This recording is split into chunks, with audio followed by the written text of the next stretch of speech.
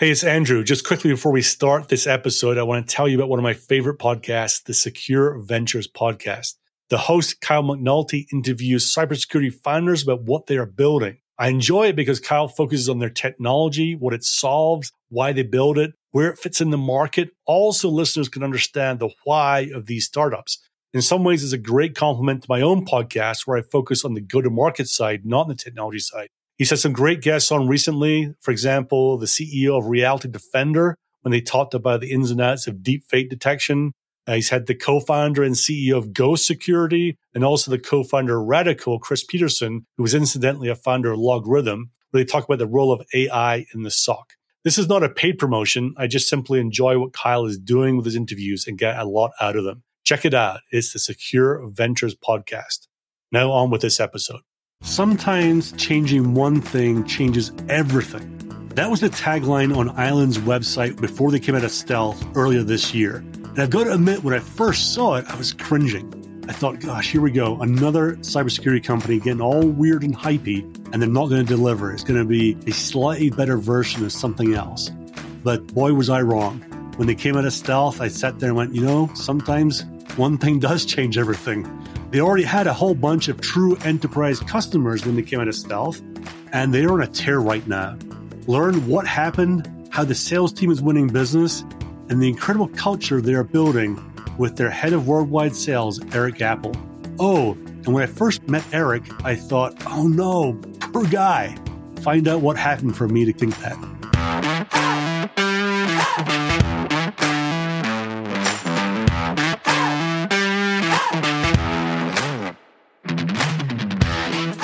Welcome to the Sales Bluebird podcast, which exists because at cybersecurity startups, it is hard to get to a repeatable sales process and then scale the business.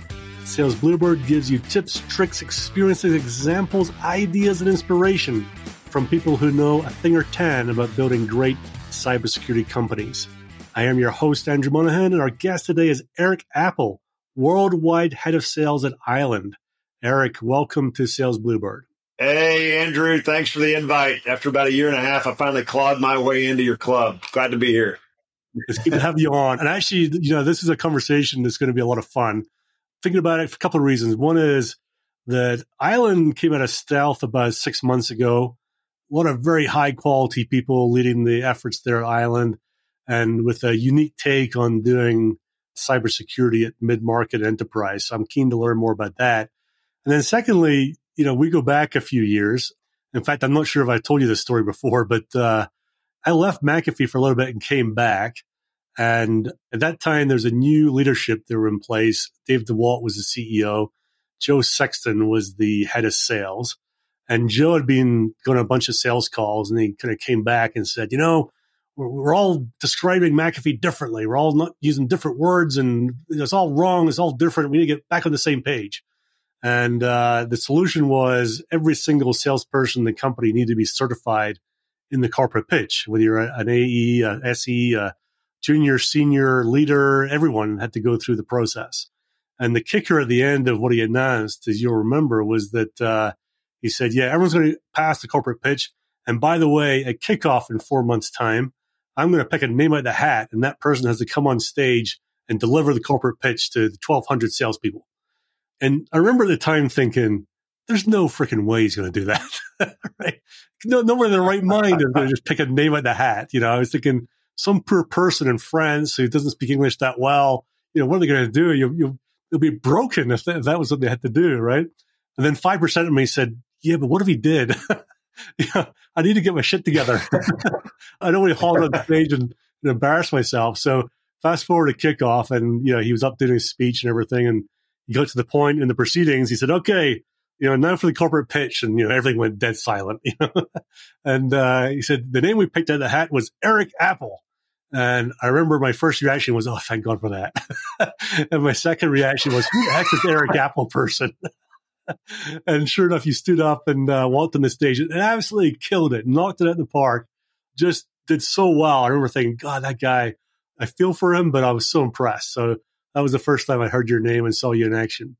It was quite a moment for a young sales rep trying to make his way within the McAfee world. And dirty little secret, I was given a couple of days heads up that they were going to call my name out of the hat. So I was given a couple of days to go prepare so I wouldn't completely fall on my face. But just what a great opportunity to deliver the pitch in front of 1,200 of my closest friends. And to know that you felt like I did okay means a lot. So thanks, Andrew. Yeah, I hope someone bought you a lot of beer that night at the bar. I did not buy my own beer that night. That is correct. Good for you. Well, we're going to know a little bit more about Eric. I've got a list of 35 questions here. I'm going to ask you to pick 3 random numbers between 1 and 35, and I'll ask the question it corresponds to. All right. 3, 10, and 33. So 3 is favorite season. The fall. Why the fall? Well, in Texas, we have 2 sports. We have football and spring football. And once it hits the fall, the weather dips below 100. And so the fact that we're now in the heart of football season, my son plays football, my wife and daughter seem to tolerate it, and the temperature has dipped below 100. So what more could a man ask for? Yeah, it's a good time of year, right? Coming off the stretch of the summer. All right, number 10 was one thing that you own that you should probably throw out. That is, well, I will say I have a truck that I really, really like. And you're going to think, oh, this is just so perfect. This guy from Texas is talking about his truck. I'm not going to throw it out. That's for damn sure. But with the price of gas and how it rose over the past several months, years, I should say, I did ask myself, should I be having it? And also people give me crap because it's a Raptor, and the most off-roading I do is about driving over a curb. So I don't know that I would throw it out. It's just probably not absolutely needed, but it sure is fun to drive. Yeah, I bet it is. And you said 33? Yep. Early bird or night owl? This is where it's a little sad for me. It's a little bit of both, which is I love to rise early. I love the taste of the coffee in the morning, maybe a little workout. Probably tend more towards that. I was definitely more of a night owl and enjoyed the good times a little bit in my younger years. So I probably have leaned more to the early bird because I don't like to feel bad in the morning. And typically when I stay up too late, that means I'm enjoying too much fun and I feel bad in the morning. I like the mornings too much. So let's go with early bird. It's funny as you get older. I remember when I was younger wondering, why do my parents get up at 6 a.m? What? It's crazy. There's no need to do that. And now I'm a little bit older. I get up at 5 every morning. I think it's great. I enjoy it. I know there's something special about the morning. The promise of the day. The promise of the day. Yeah. That early crisp morning air. Tell me, Eric, when you were a kid, how did you first make money? Well, I had an entrepreneurial spirit, and my first job was I painted address numbers on curbs for people.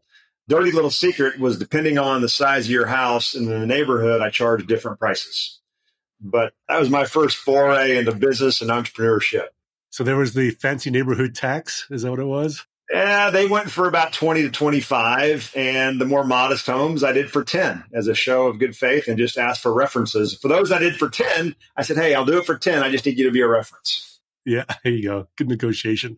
You're a man of the people, right? You're supporting everyone in the whole spectrum of earning. Yeah. What was your first real job?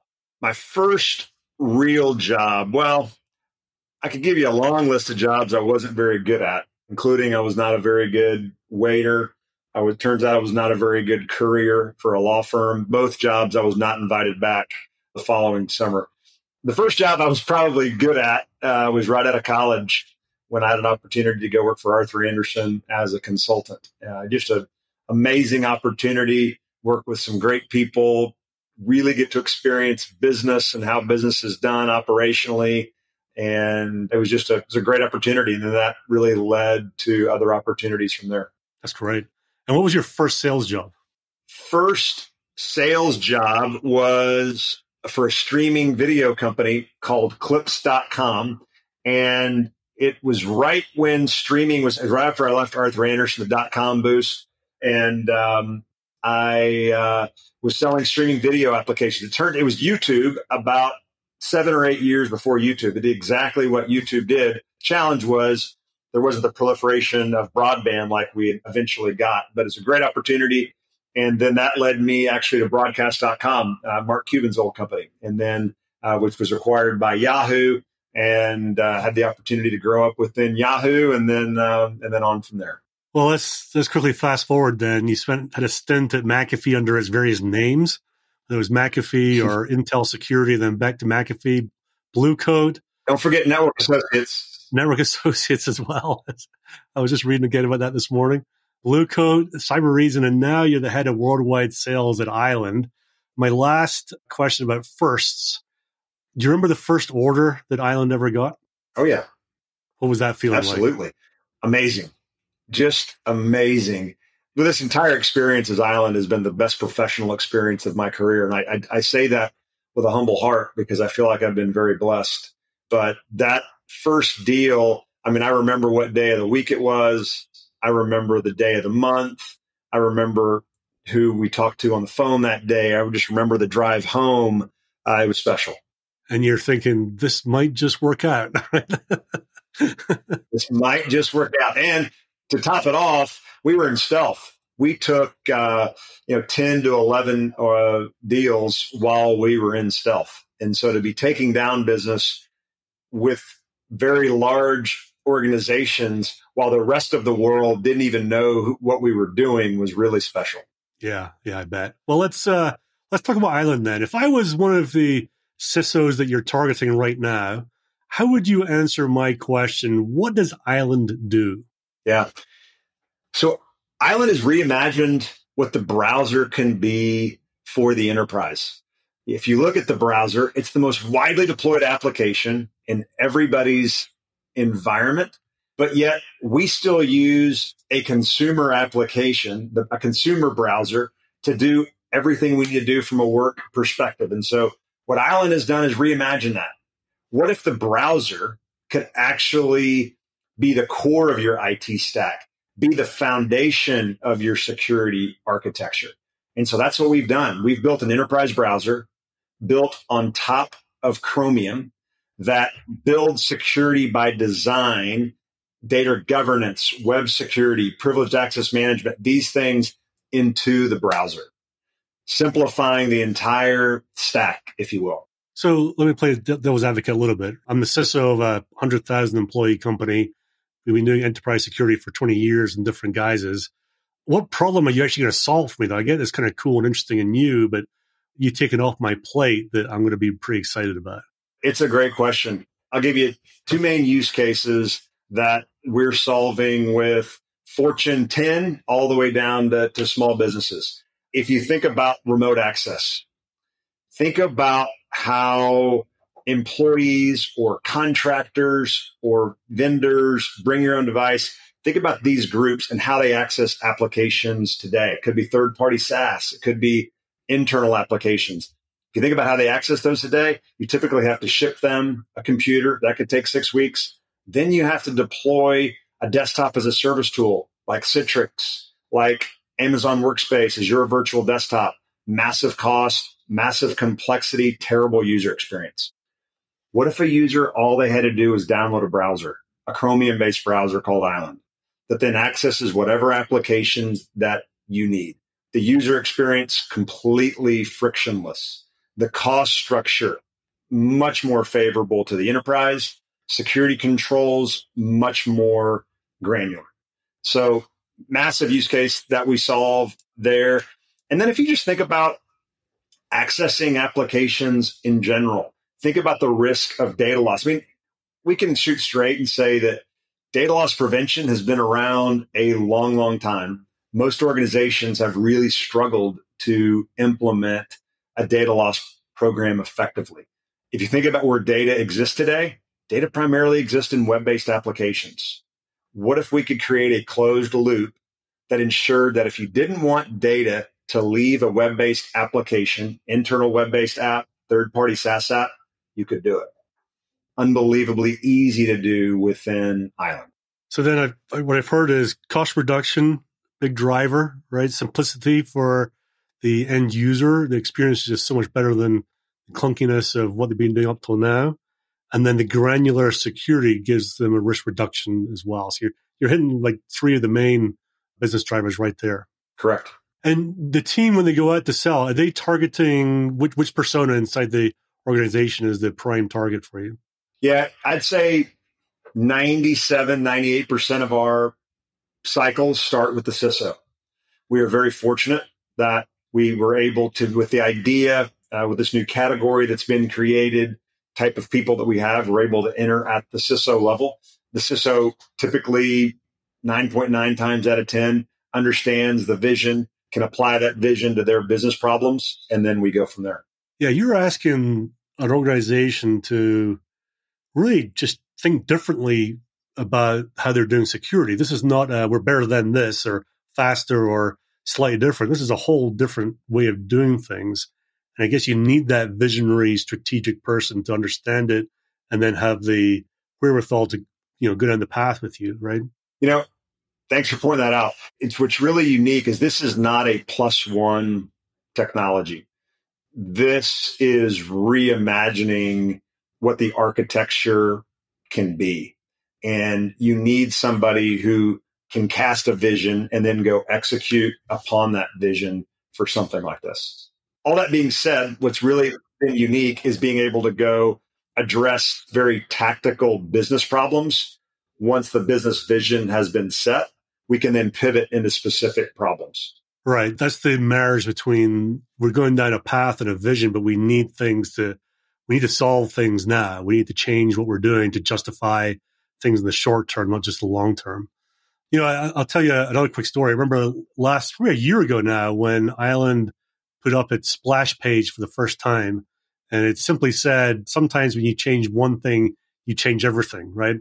Or something like that. I probably butchered it. But I remember sitting there. No, you nailed it. Oh, good. I remember sitting there the first time I saw it going, oh no, another security company is going to claim they're doing something different. And they're just going to pull something out. And it's just going to be, a faster widget, or it's going to be blue rather than red, or, oh no, I know people there. I hope it's more than that.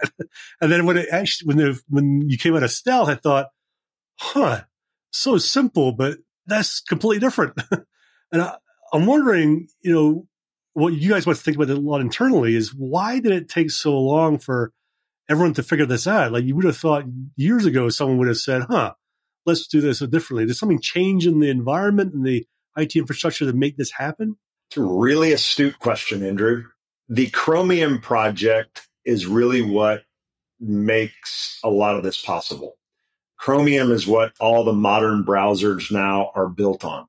So if you think Chrome, if you think Edge, which are the two most widely deployed browsers by a long shot, Chrome now represents a massive part of the market, and then Edge sort of the other. Those are Chromium-based browsers. And so before you had different architectures for each browser. So it would have made it very difficult to come to market. But now we all leverage the exact same foundation and code stack. And so we just built a browser built on top of Chromium. And once we nailed that, then it was just about how do you go build the dexterity and the depth that you need for a solution to bring it to market. So 5-10 years ago, you kind of built around the browser. You had solutions like Invincia and Bromium, even browser isolation technologies. And I don't need to get into the names of those, but they would have to build around the browser because they couldn't be the browser. Now we can be the browser because we're all leveraging the same foundation as Chromium. Right. Yeah, it's a much more elegant way to present it to the user, right? They probably don't even know something's going on, right? Right. Yeah. That's exactly right. It's a browser. Yeah. Let me rewind a little bit then. You mentioned that you got the first clients before coming out of stealth. I'm wondering, as you think back on winning those first 10, 15, clients, proper paying clients, not the kind of friendlies signing up for, freebies, but really, big companies spending money. What learnings, anything surprise you about that? What learnings you got from doing that you'll take to the rest of your career? In terms of those first 10 to 15, like while we were in stealth? Yeah. Well, first, I will tell you that it made me nervous to stay in stealth as long as we could. As a sales leader, you have a tendency to want to go to the top of the mountain and shout, hey, look at us. We're out of stealth. Look at our website. Talk to us. Turns out there was something sexy about staying in stealth. There was something rewarding about being in stealth. And when we really came out of stealth, we were truly enterprise ready. I think some organizations, and everybody's situation is different, so I'm not casting judgment, but it appears as though some organizations perhaps come out of stealth prematurely because they feel the need for adoption and they feel the need for acceptance. And we didn't have to do that. And so we were able to really build functionality that was required to be accepted into the enterprise while we were in stealth. When we came out, we were ready to go. And also when we came out of stealth, we had 10 very meaningful organizations that had transacted with us, not just as friendlies, but that bought into the vision and really wanted to be in at the ground floor to help us design to where we were going. And those 10 organizations have helped immensely. They're, all fully deployed. They're willing to talk to any organization. So it was really interesting. I don't know that I would have changed any of it. I was anxious. I was ready to come out of stealth 6 months before we did. But it turned out it was the right call to do what we did. It's nice to have a patient exec team and also a patient board, right? Who kind of get that. That's it. Yeah.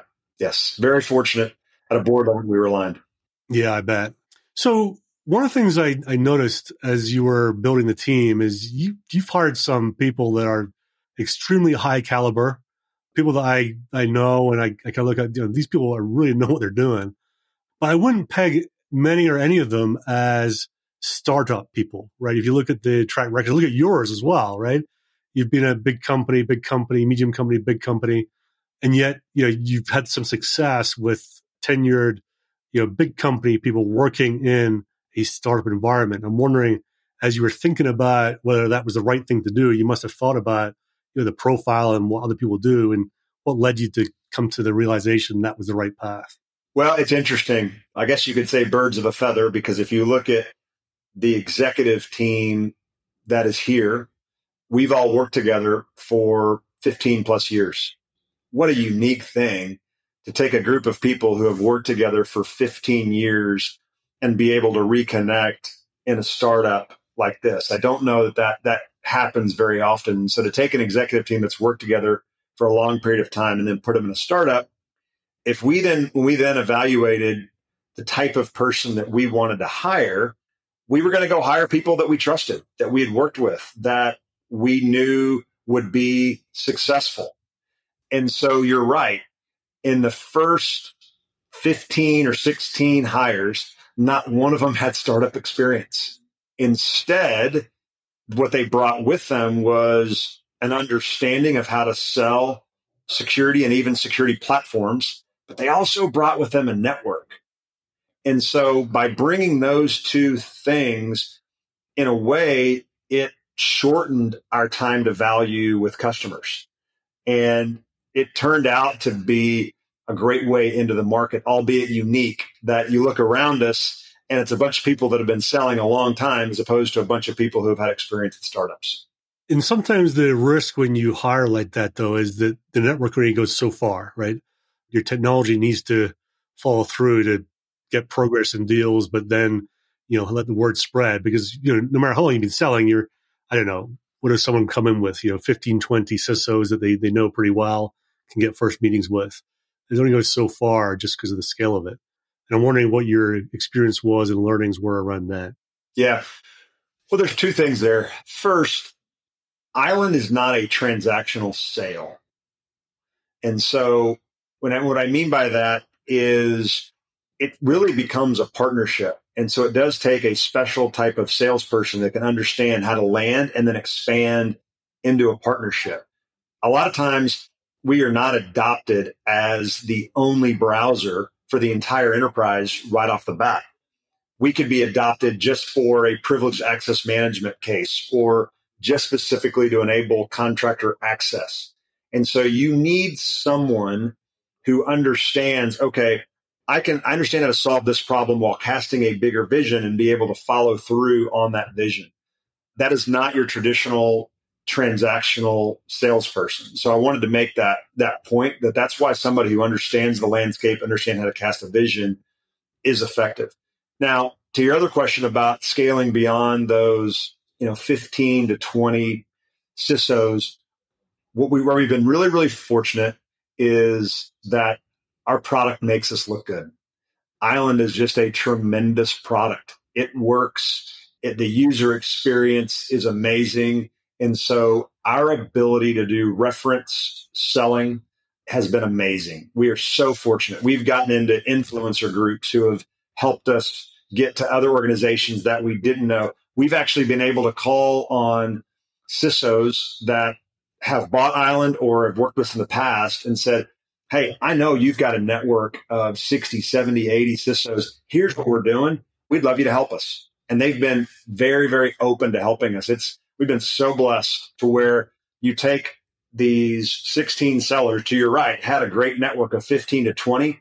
And now all of a sudden that 15 to 20 has grown to 40 to 50 to 100 and so on and so forth. So that gets you the scale that you need, right? So you can keep working the growing greenfield as well as existing accounts. Yeah.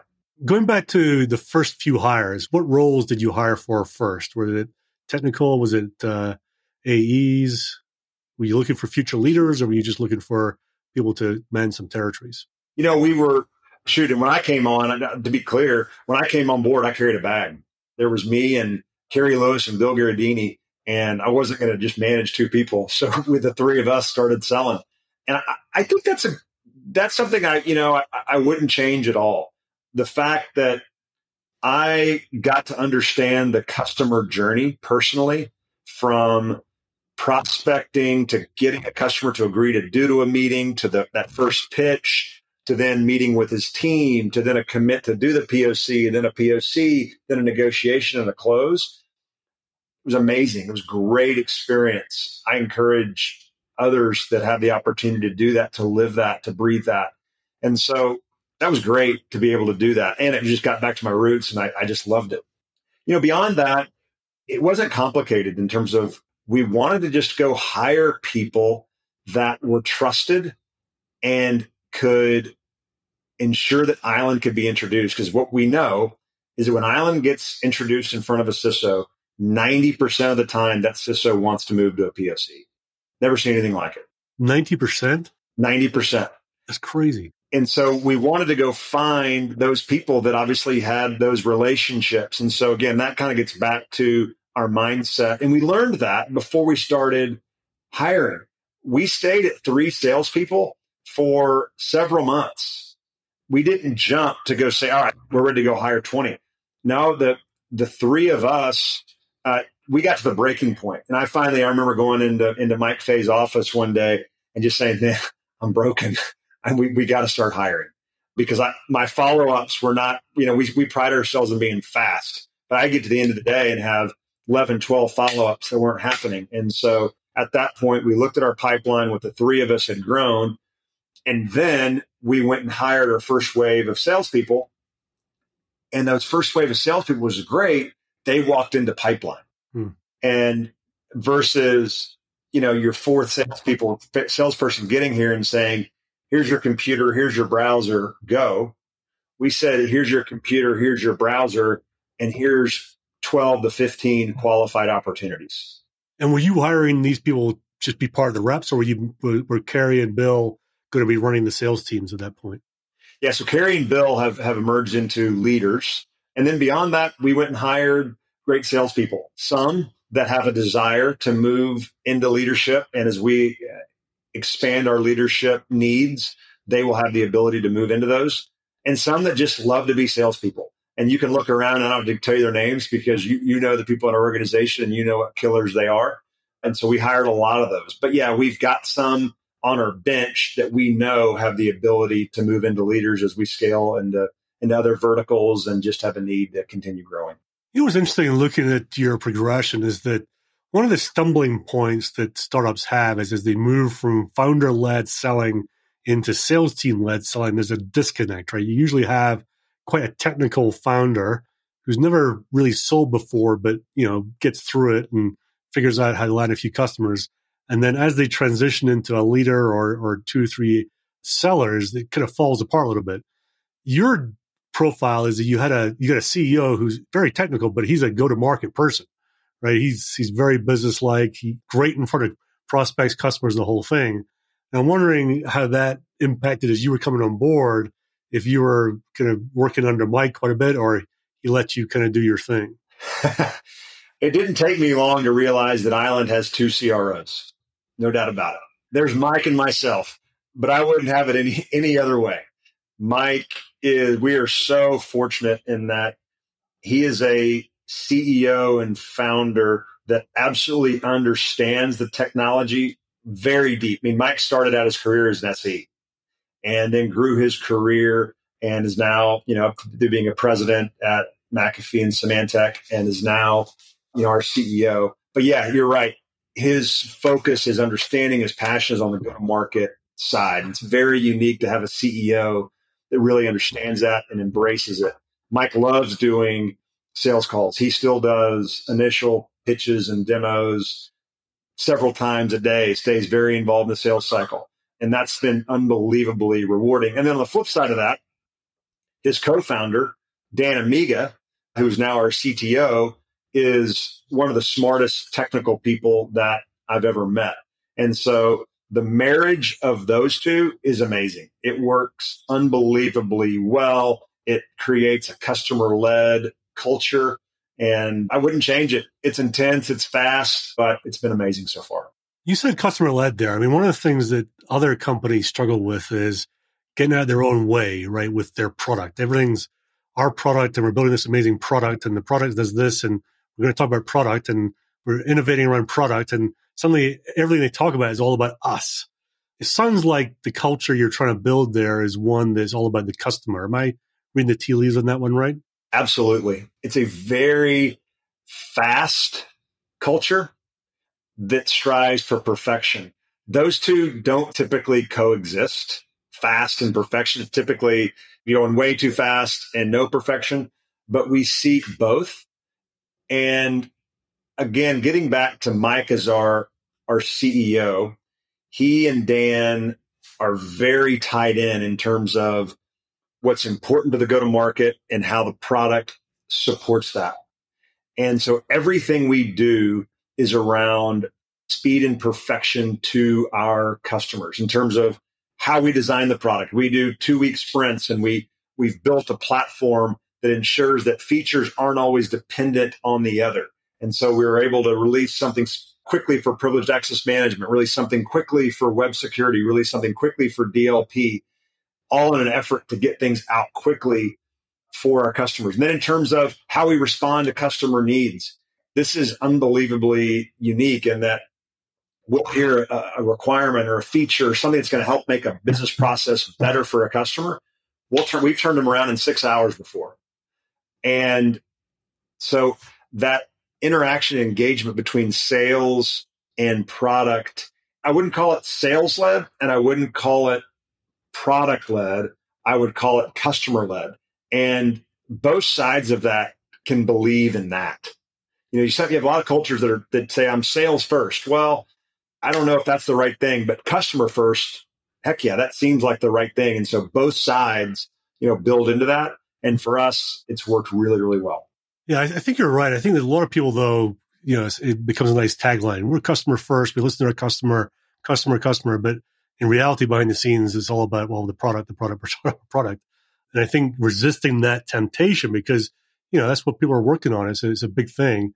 Resisting the temptation and truly having that North Star is so important.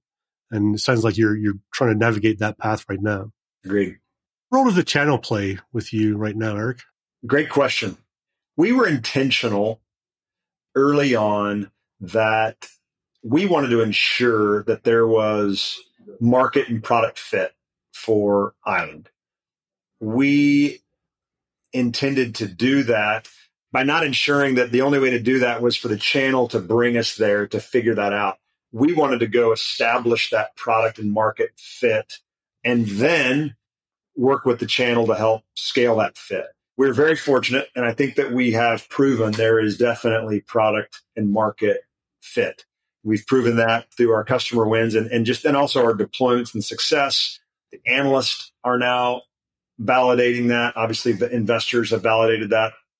And so now we are at a critical point where we are now looking at scale, and we could look at it one of two ways. We could say, okay, we're at 16 reps and we're going to go to 600, or we could look at we're at 16 reps, we're going to scale responsibly and then look for ways to partner. And that's what we're doing. At this point, we're at a spot in our journey where now we've got demand, we've got customers talking about us. And so it's easier for the channel to now enter at this point. Other organizations have started by saying, I have this good idea. Can you guys help me get it to market? We've gotten the idea to market. We've gotten customers. We've gotten buzz. And so now it's easier for the channel to now engage. And, we're working pretty closely right now with, I'd say, 10 to 15 channel partners across the US. I think that there's room for more, but we also don't want to dilute ourselves at this point. So I'd say we're just at the beginning of that journey, but it's a journey that we think can really take us and hopefully those channel partners to the next level. Yeah. One of the phrases I've heard in the past is that your channel's hugely valuable. They just don't make markets for you, right? You have to go and do the cold-face work yourself and bring them along with you. I've heard companies that try to do it the other way around. I don't know what success they're having, but it seemed to me, kind of like you were saying, that you got to take ownership of that and then partner after that so that you can all be successful rather than feeling like, there's a bit too much dependency at the start. One of the things that a bunch of companies in cybersecurity think about is, there's 3,000 vendors right now. Everyone's trying to get their fair share or more than their fair share of the noise. Most are failing at getting attention out there. It feels like, from what you're saying, that's not your challenge right now. Am I right? It is not our challenge. I want to say that with humility. We are very, very fortunate right now where I think I told you this on a phone call. Our product makes us look good. It's not that we've got just this jammin' go-to-market machine that, is like reminiscent of Oracle in 1998. It's a really, really great product that not only demos well, but implements well. And so what I've also really come to understand is the CISO community is a lot more connected in the underground than I knew before. I didn't know that these CISO Slack channels existed within Chicago, within Dallas, within LA, within New York. And I didn't know they were constantly talking about emerging tech and who's making a difference. Turns out they are. And so we are really benefiting from that. Word of mouth is great. I've told, if you look at Leadlander, I don't know if you're familiar with Leadlander. It's a tool that tells you how many companies come to your website every day. I've now had that at my disposal, my last 3 companies. And I was telling this story to my sales team this morning. It's like, do you know how fortunate you are to know that several hundred companies come to our website every day? I said, I've been at companies where it was a home run if you had 6. We have several hundred that come to our website every day. And so that has just been astounding for us. And again, it's not because of some special go-to-market machine. I think it's just because we built a really special product. Well, I think it's more than that. You built a lot of trust with people over the years. Yeah. Right. You didn't just meet them yesterday and suddenly they love your product. This trust that you've used and built and it's coming together for you. I think that's an interesting observation about the Cisco Slack channels. One of the things that people say is that the relevance of salespeople, because people do their research, was it 70% of the research done before they even try to contact the company, and therefore what's the role of sales and things like that. I think a different segment of the market, which is the analyst community, they used to hold the keys to the kingdom, right? We talk to all your peers, and then we get all this information, we give it back, we sell it back to you. And now what's happening is all the peers are talking to each other anyway, right? And this kind of underbelly of communication is happening. I kind of wonder what the right role is for the analysts going forward, given that you can't hoard the information anymore. Yeah, it's interesting. We don't build our product or build our messaging for analysts.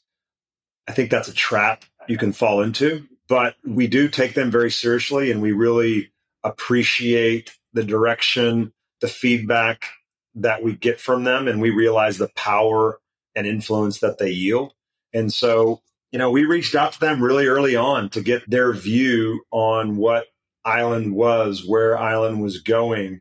And we thought we were onto something when most of the major analysts, without mentioning names, were trying to put us into a specific category and they couldn't. And in a way that could be scary because you realize, oh gosh, I'm in my own category. Who's going to have budget for something in its own category? But in a way, it could turn out to be the best experience of our professional lives to be able to complete. And what I tell people, is a complete blue ocean. Every organization has a browser. Everybody uses it all day, every day, but hardly anybody has an enterprise browser. And as the analysts started to look at that, they started to realize this is probably its own category. And now, fast forward 9-12 months, there's other people at the dance. There's other people trying to build into the category, and then there's mature companies that are trying to back into it as well. So the analysts have validated things, to an extent for us. Yeah, they definitely have the role. And also it must be nice to have the competition. That's what keeps you honest, right? You want someone who's challenging you and forcing you to feel a little bit paranoid, to keep everyone on their toes and moving forward as fast as you can. Speaking about being paranoid moving forward, when you're thinking about the next year or so, what are the big decisions that you're making in the go-to-market team about how you change what you're doing or keep adapting what you're doing? Yeah. All of the data tells us to put the throttle down. The pipeline data, the velocity of the pipeline, the value we're driving for customers, the speed at their implementation, the fact that customers are coming back and buying more and expanding to the enterprise. So all of the data is suggesting to grow. And we believe that we need to follow the data. There was that point probably 4 or 5 months ago when started to realize that we could move into a recession type environment. And we paused because we wanted to make sure that the data would actually come out the other side into customer deployments. Word would keep spreading, pipeline would keep growing. And it turns out it has. And so now we are in indefinite growth mode. And so then it's a matter of how do we grow? What segments do we grow into? What verticals? All those things that we're deciding. And, what type of sales, we could be getting back to the type of people that we need to hire.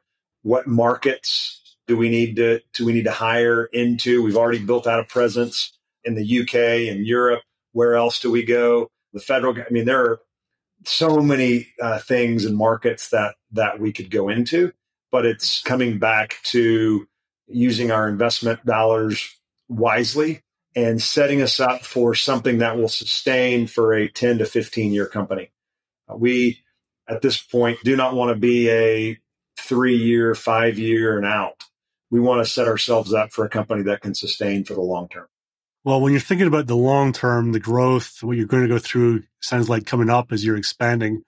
Don't forget that first deal that you won, the moment, the time, the season you're in, the call that you got, the people you talked to, because that's what's going to remind you that you started pretty humble right there at the start, and you built this amazing company. So congrats on everything you've done so far, and I wish you every success for the rest of the year and into 2023. If someone wants to get a hold of you, what's the best way to do that? My email is Eric, ERIC, @island.io. I won't tell you, our name was not always as cool as Island. Was it not? We had some other iterations. Oh, yeah. And it was definitely not as cool. And even my son thinks that Island is cool. So to be able to land at a very easy name like Island that rolls off the tongue, we even have good swag. It's fun. Before we sign off, I really just wanted to thank you, Andrew. You've been a great friend through the years, just had great experiences and memories working with you. And I love what you're doing for the cyber industry. This is not, I know you don't get paid for these. You're just giving back to us, and you get to interview some pretty great people. I've had the opportunity to listen to your podcast, and I learned something from every time. Even the one that you did just by yourself, I even learned just from listening to you. So it was amazing. And I know you're growing your business on the enablement side, and I'm happy for you. And I just wanted to thank you for what you mean to me and what you mean to our industry. You drive a lot of value for us. Oh, thanks, sir. That's very kind. I love doing these interviews. I get to meet some really cool people. I get to talk more in depth in some ways I haven't done before with people like yourself who I've known for a while. And it's a lot of fun. It really is. I really do enjoy it. Yeah. But the conversation comes to an end and we have to kind of sign off. And I really encourage people who are intrigued by what's happening on Island right now to give Eric an email and start a conversation and learn about the culture that he's building there and the great people that are already over there. It sounds like a really cool environment. It does mean, though, if you're called Island, you can't have your President's Club in the desert, though, right?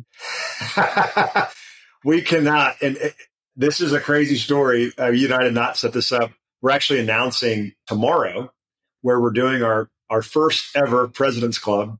And it is a pretty damn cool island. That's all I will say. It's an island that I'd venture to say that 99% of the people that listen to this podcast have not been to. Whoa. I know that's a bold statement, but I'm going to say that 99% of the people on this podcast have not been to this particular cool island. Is it like Falkland Islands or is it is it down in Antarctica somewhere? I don't know, man. It's a cool island. That's all I'll say. Well, your logo's got a palm tree in it, so it can't be in the cold. I know that.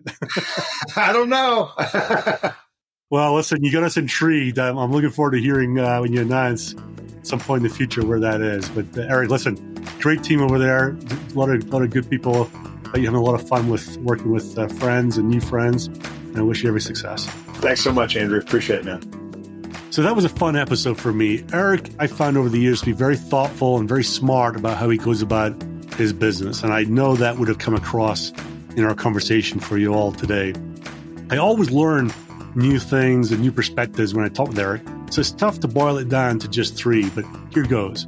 The first one is being in stealth is sexy.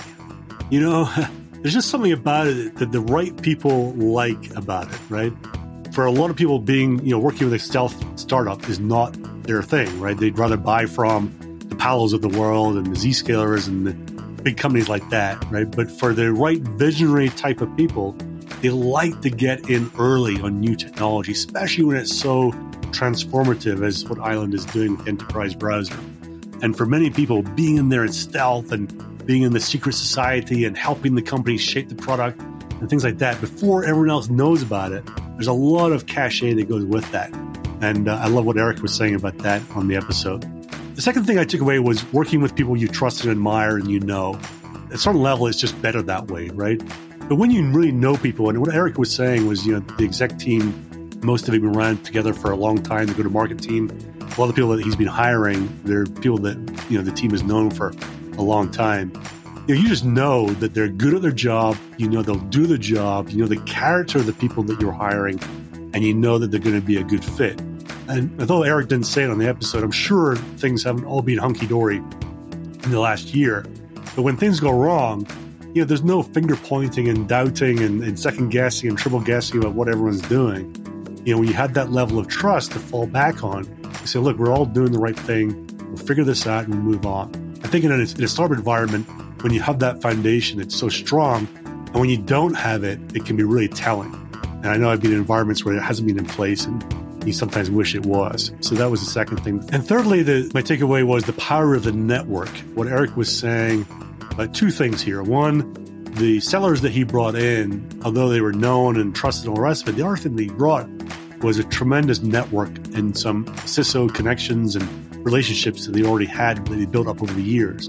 When you get really good quality enterprise sellers who've got a track record of success, they're often known and trusted within their clients, within their prospects, within their customers really, really well. And for the team that Eric brought in, that's one of the things that he was looking for. The people that he knew, but also had that network where getting that first meeting wasn't going to be as difficult as it was if you didn't have that network to come into. So one aspect of the power of the network is what the reps were able to bring in. The second part of though is what he was saying about the CISOs and them having their networks. These CISO Slack channels that we may all have heard of, right? Whereas he was saying, the Chicago CISOs, the Dallas CISOs, the Bay Area CISOs, the FinTech CISOs, they all talk much more now than they ever did 10 or 15 years ago. And they got a community to do it in. And word spreads fast in these communities. So it really puts a pressure, not a pressure, but it really puts the emphasis on the sales team to deliver. right? Be really good at what you do. Be true to your word. Be memorable. Deliver a great product. Solve problems. Deliver value for these people, so that when they're in their channels and your name comes up, the company name comes up, their response is good company to work with, good people, things like that. That word spreads fast, and just doing the right thing for the customer and making sure that they get the value they want is what it's all about. And I hate to say it, and especially in the startup world, that's not always a high bar to get over. But it really sounds like what they're building on Island is revolving around that. So those are my 3 takeaways. I'm sure you've got different ones or slightly different takes than I do.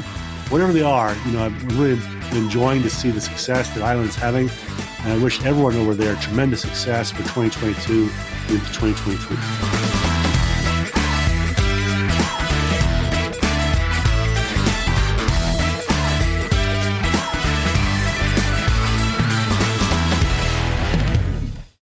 It would mean a lot to me and to the continued growth of the show if you could help get the word out. So how do you do that easily? There are 2 ways. Firstly, just simply send a link to a friend. Send a link to the show, to this episode. You can email it, text it, Slack it, whatever works for you and is easy for you. The second way is to leave a super quick rating. And sometimes that can seem complicated, so I've made it as easy for you as I can. You simply have to go to ratethispodcast.com/cyber. That's ratethispodcast.com/cyber, and explains exactly how to do it.